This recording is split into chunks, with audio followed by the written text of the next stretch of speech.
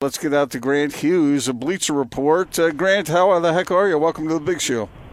I'm doing good. I'm trying to refresh Twitter and see the 5 signings that happen every 10 seconds, even though we're past the real whirlwind of that first day. Yeah, the action is continuing. Grant, I guess let's start with the Jazz. I mean, they trade for Mike Conley, and then they end up with Bogdanovich and Ed Davis. What did you think of the moves that they've made? I think, just as a blanket statement, I think I like really the whole off season for them. It was clear to me and really everybody during the postseason last year that they're just hurting for shot creation or shot making, really, because there were a lot of stats out there showing that the quality of shots that the Jazz generated in the postseason were among the best in terms of open threes and just quality looks, and they didn't make them. So they added, in Conley, a guy who certainly is going to make more shots than Ricky Rubio did and do some other things at a higher level, too. Bogdanovich is a knockdown shooter, especially as a catch-and-shoot guy that can also do some stuff with the ball in his hands, too. So you throw Davis in there as a really good backup center. I think, they really did sort of set themselves up to do more playoff damage. And maybe that means, like, say, defensively, they take a step back during the regular season. But now I think, correctly, this is a team that's trying to advance deep in the playoffs, and they're better positioned to do that. We were just going through some of the Vegas handicapping, and Vegas has them 22-1 to win the championship, and they're down at number 11 as far as those handicapping odds. Where would you put the Jazz now in the hierarchy of NBA powerhouses? Well, I'd start by saying that Vegas always hates the Jazz. It's just that I can't remember the last time I felt like Utah got a fair shake in terms of the odds, which really are never fair because you're going to have your Lakers inflated odds, and if the Knicks are half decent, they get good odds. It's just a big market thing. But I think to me, the West is more wide open, obviously, than it's been forever, at least the last half decade since the Warriors have kind of come undone. I think Utah is there with, off the top of my head, Houston, I think, has to be considered still. The Jazz are there. Tell me where Kawhi Leonard signs, if it's either of the LA teams, and they're up there too. But yeah, I like them better than, say, your Portlands or your Oklahoma Cities or they're right there with Denver, maybe better than Denver. They're definitely in that upper tier. It's just a question of what Kawhi Leonard's going to do, because that could change almost everything. You mentioned this already, Grant, but Mike Conley, he can shoot it. He can create shots. He's really good on the catch and shoot. He's good from the mid-range. How about his defense? Is he still at 31 able to cover the elite point guards in the league? I think he's I'd say he's about as good as you're going to do for a 31-year-old, if that makes sense. In terms of, quickness-wise, he's not what he was 5 years ago. But he was an all-defensive player 5 years ago. So it's, no great decline to slip from that level. I think really as much as anything, he's going to be in the right place all the time. And that matters more as a help wing defender or as a help big, but it still matters as a point guard. He's going to be the first line of defense. He's not going to make mistakes going under or over screens when the game plan says to do the opposite. He's solid, steady at worst. And I think he can be better than that, especially with Gobert behind him to sort of let him be a little more aggressive if he wants to. Give us your thoughts on Bojan Bogdanovich and your projections of him as he now arrives with this Jazz roster, his ability with Donovan Mitchell, Rudy Gobert, and Mike Conley. And Joe Ingles. And Joe Ingles. Well, that's going to be an interesting question, I think, because, in theory, I guess you'd start Bogdanovich and Ingles together. Maybe you guys have heard different, but neither of them is really a power forward, certainly not in the sense that Derek Favors was. So I think the defensive matchups might be a little bit tricky, but they could really bring Ingles off the bench and have him run second units if they wanted to. I think Ingles is clearly good enough to be a starter, but as for Bogdanovich, really kind of an interesting career year in his age 29 season, so you got to be a little skeptical of that. I don't know that he's going to go for 18 points on really great 42.5% three-point shooting last year. But as like your third or fourth option offensively, it's hard to do a lot better than him just because he's going to make every open three he takes. He's just, lights out, knockdown guy on the catch. And as a secondary playmaker, maybe he gets closed out on or run off the line. He sees the floor pretty well, especially driving to his right. You guys will notice when he's going to drive right a lot. And he can finish okay. So as a third or fourth option, he's really almost overqualified. Grant Hughes of Bleacher Report joins the big show. Grant, as you mentioned earlier, the Jazz under Quinn Snyder, they create open shots. That's what they do. They do that about as well as any team in the league. And if you've got a guy like Bogdanovich who's going to make those shots, and Ingles is no slouch, he kind of slumped against the Rockets during the playoffs, but it makes me wonder how defenses are going to go up against what the Jazz offer offensively. No longer can a switching defense just do its work and then dare the Jazz to go one-on-one, because between Conley, Mitchell, and Bogdanovich, you would expect those guys to be able to hold their own against the switches. Yeah, I think too. Certainly, I think teams will have to go smaller, just because guarding Derek Favors is a very different. Even Jay Crowder really is a different thing than guarding Bogdanovich or Ingles. I'd be curious to see. Think of it this way: the Jazz are going to have 4 ace shooters. I mean, Mitchell's not an ace percentage shooter, but he scares defenses out there and could get better. Surrounding Gobert, the Jazz haven't historically been a big pick and roll team where you got guys standing around and you set a screen and let Conley kind of probe and Gobert rolls and that kind of thing. They like to keep bodies moving. But if you can space the floor like they're going to be able to, you're really going to put defenses in tough positions, because you can't help off of any of those shooters. You just can't. So Gobert may get some real clean looks rolling to the rim that maybe weren't there before. Moving on to the the Golden State Warriors, I think one of the reasons Jazz fans are so excited is because we're seeing Golden State kind of disintegrate from what they were, and still more pieces to probably leave. I want you to paint a picture of what this team is going to look like with its newest acquisition and the pieces that have now left. Well, it's going to be really different. I think certainly there's no replacing Kevin Durant. There's just not anyone like him, obviously. And Klay Thompson is going to miss a chunk of the year. So right away, you're going to be looking at Stephen Curry, I think, in a much bigger role. And I think if you're not convinced that D'Angelo Russell was strictly an asset play, meaning a guy that the Warriors got because they could and will intend to trade him at the earliest opportunity, you could at least say that Russell is going to take some of the playmaking pressure off of Curry. But big picture, defensively, the Warriors are significantly worse. Iguodala is a huge loss. Thompson being out just cripples their backcourt defense. Durant was a fine defender when he was engaged. So it's going to be a lot different than it has been in the past few years, where the Warriors could really clamp down defensively when they needed to and just outscore you with, a 50-point third quarter or whatever, things. Those days are done.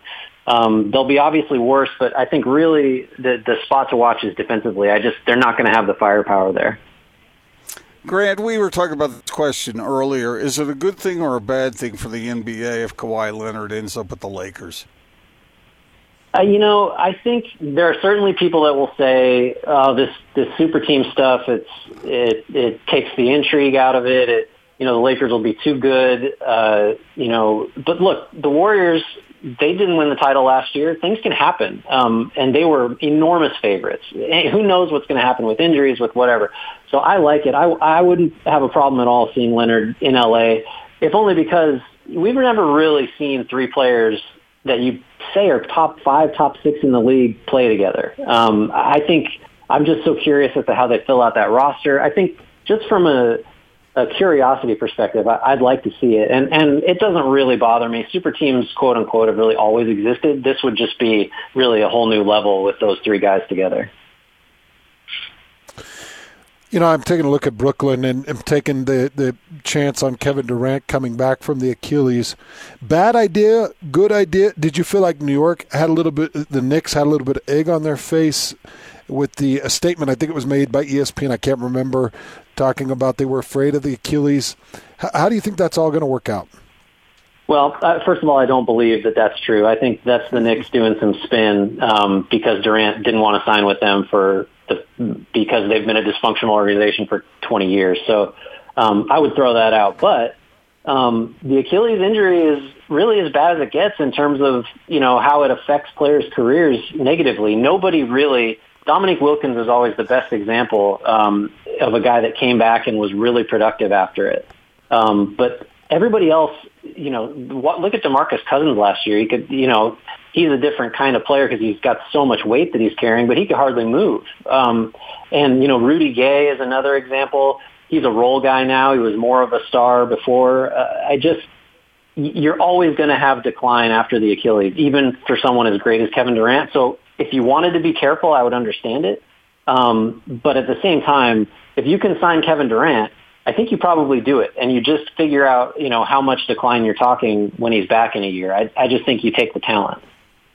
How effective can teams be in filling out their rosters? I was thinking about this when we talk about the Lakers, but it's also true for the Jazz a little bit with the money that they've spent now that they're on the books for. How effective is it to fill out the roster with minimum salary guys? It kind of depends. Usually, like take the Warriors since we were talking about them, but in the past, they had sort of been able to count on getting some veterans at the minimum that wanted to chase a ring. And so if you're that type of team, which maybe really the Jazz are now, or close to it, your options kind of open up a little bit. But guys are available at the minimum usually for a reason, and that's because, in theory, you don't really want them filling rotation roles. You want your third string point guard, your fifth big guy, the last guy on your bench, that type of thing. So it's really difficult, and it can be made easier if you're a good team. So it's kind of a sliding scale, I guess, in that sense. Are there some guys who are available just because teams are spending all their money on the big name free or bigger name free agents? So some guys sort of get shut out? I think, certainly there's like an order to how these things go, and DeMarcus Cousins is a good example. There have been reports that there's just no market for him, which could be true, but I think too that there are a few teams with cap space, and they're waiting for Kawhi Leonard. Both of the LA teams basically, and I think sometimes when the market has to wait for a big domino to fall, that kind of leaves guys out because, no one's going to sign DeMarcus Cousins if it means compromising their cap space. Then you can't sign Kawhi Leonard then. I mean, that's just a non-starter. I'm not sure we're at the point in free agency where it's going to be all minimum guys. There are some quality players out there still. Danny Green's available. Marcus Morris is available. DeLon Wright is a restricted free agent in Memphis. There's more money to be spent if you want to. But in a day or two, I think that's when maybe there's going to be some real potential minimum salary bargains, but not quite yet. Do you think Kawhi Leonard knows where he's going to go? And do you think the team knows that he's coming? If I knew anything about what Kawhi Leonard was planning to do, I think I would probably be selling that information to the highest bidder. I don't think anybody knows. There's been speculation that we haven't heard anything because this is a test from Leonard's camp of who's going to leak information and who's not. And if you leak information, you're not getting Kawhi Leonard. So I think we're not going to know until we know. And I have no idea. I imagine a couple of teams have an idea. They have a shot. But other than that, it's kind of weirdly refreshing radio silence because at least it tells you it's possible to do this free agency stuff without leaks every 30 seconds. The very honest Grant Hughes of Bleacher Report joins us. Grant, what do you make of what Enes Kanter was saying, how the Blazers gave him 6 minutes or whatever to make up his mind as to whether he was going to re-sign with them, and so he jumps to the Celtics? I guess Damian Lillard came out later and said, wait a minute, you had 45. You had 45 minutes to decide. But do you believe what Enes is saying? I don't know. It feels like an exaggeration to me from a guy that, does a fair amount of talking, generally speaking.